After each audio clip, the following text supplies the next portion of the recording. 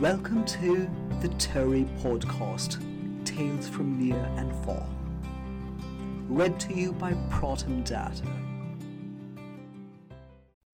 A Child's History of England by Charles Dickens. Read to you by Proton Data. Here's a quick synopsis. After Henry V, Henry VI has come to the English throne. France is still reeling from the Black Death, and Charles VII is on the throne of France. While France is recovering and somewhat trying to gather its own wits after the 100 Years' War, this young girl, called La Pucelle d'Orléans, or Maid of Orleans, or Joan of Arc, receives visions that she is meant to protect the Catholic League and France. So Joan of Arc asks a lord called Baudricourt to bring her to the Dauphin's presence so that she could plead her case in why she's been destined to liberate France from the English invaders. So let's carry on. As her father still said, "I tell thee, Joan, it is thy fancy." She set off to find out this lord, accompanied by an uncle, a poor village wheelwright and cart maker who believed in the reality of her visions. They travelled a long way and went on and on, over a rough country full of the Duke of Burgundy's men and of all kinds of robbers and marauders, until they came to where this lord was.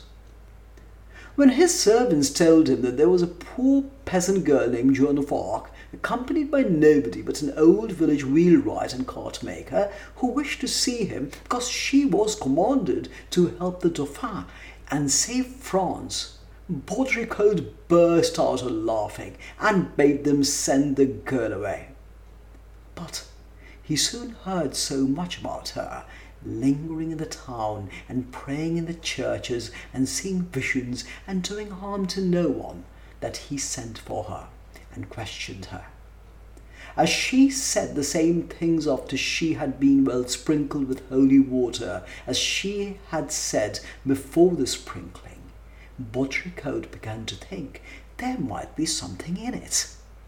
At all events, he thought it was worthwhile to send her on to the town of Chinon, where the Dauphin was. So he brought her a horse and a sword, and gave her 2 squires to conduct her. As the voices had told Joan that she was to wear a man's dress now, she put one on, and girded her sword to her side, and bound spurs to her heels, and mounted her horse, and rode away with her 2 squires. As to her uncle the wheelwright, he stood staring at his niece in wonder until she was out of sight, as well he might, and then went home. The best place too. Joan and her 2 squires rode on and on, until they came to Chinon, where she was, after some doubt, admitted into the Dauphin's presence. Picking him out immediately from all his court, she told him that she came commanded by heaven to subdue his enemies and conduct him to his coronation at Rheims. She also told him, or he pretended so afterwards, to make the greater impression upon his soldiers, a number of his secrets known only to him, and furthermore, she said there was an old sword in the Cathedral of St. Catherine at Fierbois, marked with 5 old crosses on the blade, which St. Catherine had ordered her to wear. Now, nobody knew anything about this old sword, but when the cathedral came to be examined, which was immediately done, there, sure enough, the sword was found. The Dauphin then required a number of grave priests and bishops to give him their opinion whether the girl derived her power from good spirits or from evil spirits, and they held prodigiously long debates about, in the course of which several learned men fell fast asleep and snored loudly. At last, when one gruff old gentleman had said to Joan, "What language do your voices speak?" and when Joan had replied to the gruff old gentleman, "A pleasanter language than yours," they agreed that it was all correct and that Joan of Arc was inspired from heaven. This wonderful circumstance put new heart into the Dauphin's soldiers when they heard of it, and dispirited the English army, which took Joan for a witch. So Joan mounted horse again, and again rode on and on until she came to Orleans. But she rode now as never peasant girl had ridden yet. She rode upon a white war horse, in a suit of glittering armour, with the old sword from the cathedral newly burnished in her belt, and a white flag carried before her, upon which were a picture of God and the word Jesus Maria. In this splendid state, at the head of a great body of troops escorting provisions of all kinds for the starving inhabitants of Orleans, she appeared before the beleaguered city. When the people on the walls beheld her, they cried out, "The maid is come! The maid of the prophecy has come to deliver us." And this, and the sight of the maid fighting at the head of their men, made the French so bold and made the English so fearful that the English line of forts was soon broken, and troops and provisions were got into the town, and Orleans was saved.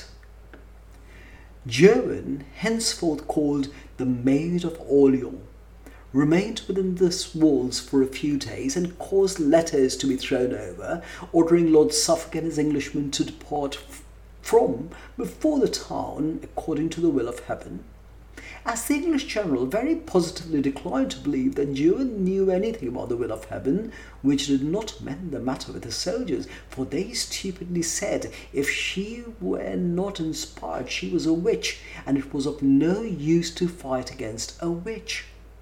She mounted her white war horse again, and ordered her white banner to advance. The besiegers held the bridge, and some strong towers upon the bridge, and here the Maid of Orleans attacked them. The fight was 14 hours long. She planted a scaling ladder with her own hands, and mounted a tower wall, but was struck by an English arrow in the neck, and fell into the trench. She was carried away, and the arrow was taken out, during which operation she screamed and cried with the pain, as any other girl might have done. But presently she said that the voices were speaking to her and soothing her to rest. After a while she got up and was again foremost in the fight. When the English, who had seen her fall and supposed her dead, saw this, they were troubled with the strangest fears, and some of them carried out that they beheld St. Michael on a white horse, probably Joan herself, fighting for the French. They lost the bridge and lost the towers, and the next day set their chain of forts on fire and left the place. But as Lord Suffolk himself retired no further than the town of Jargeau, which was only a few miles off, the Maid of Orleans besieged him there, and he was taken prisoner. As the white banner scaled the wall, she was struck upon the head with a stone, but was again tumbled into the ditch. But she only cried all the more as she lay there, on, my countrymen, and fear nothing, for the Lord had delivered them into our hands." After this new success of the maids, several other fortresses and places which had previously held out against the Dauphin were delivered up without a battle. And at Patay, she defeated the remainder of the English army and set up her victorious white banner on a field where 1,200 Englishmen lay dead. She now urged the Dauphin, who was always kept out of the way when there was any fighting, to proceed to Rheims, as the first part of her mission was accomplished, and to complete the whole by being crowned there. The Dauphin was in no particular hurry to do that, as Reims was a long way off, and the English and the Duke of Burgundy were still strong in the country through which the road lay. However, they set forth with 10,000 men, and again the Maid of Orleans rode on and on upon her white war horse and in her shining armour. Whenever they came to a town which yielded readily, the soldiers believed in her, but whenever they came to a town which gave them any trouble, they began to murmur that she was an impostor.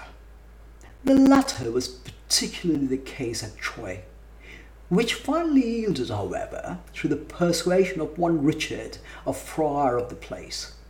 Friar Richard was in the old doubt about the Maid of Orleans until he had sprinkled her well with holy water, and had also well sprinkled the threshold of the gate by which she came into the city. Finding that it made no change in her or the gate, he said, as the other grave old gentleman had said, that it was all right, and became her great ally. So, at last, by dint of riding on and on, the Maid of Orleans and the Dauphin and the 10,000 sometimes believing and sometimes unbelieving men came to Reims. And in the great cathedral of Reims, the Dauphin actually was crowned Charles VII in a great assembly of people.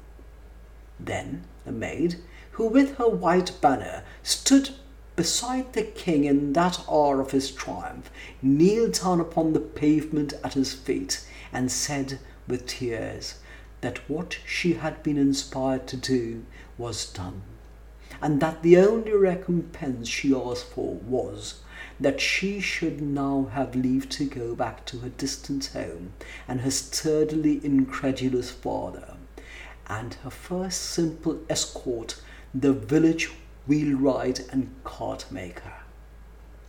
But the king said no, and made her and her family as noble as a king could, and settled upon her the income of a count. Ah, happy had it been for the Maid of Orleans if she had resumed her rustic dress that day, and had gone home to the little chapel in the wild hills, and had forgotten all these things, and had been a good man's wife, and had heard no stranger voices than the voices of little children. Thank you for listening. If you enjoyed it, please comment, and please like it and subscribe. Please do let me know if there are certain tales from whichever part of the world you might be in that you would like me to read. Thank you.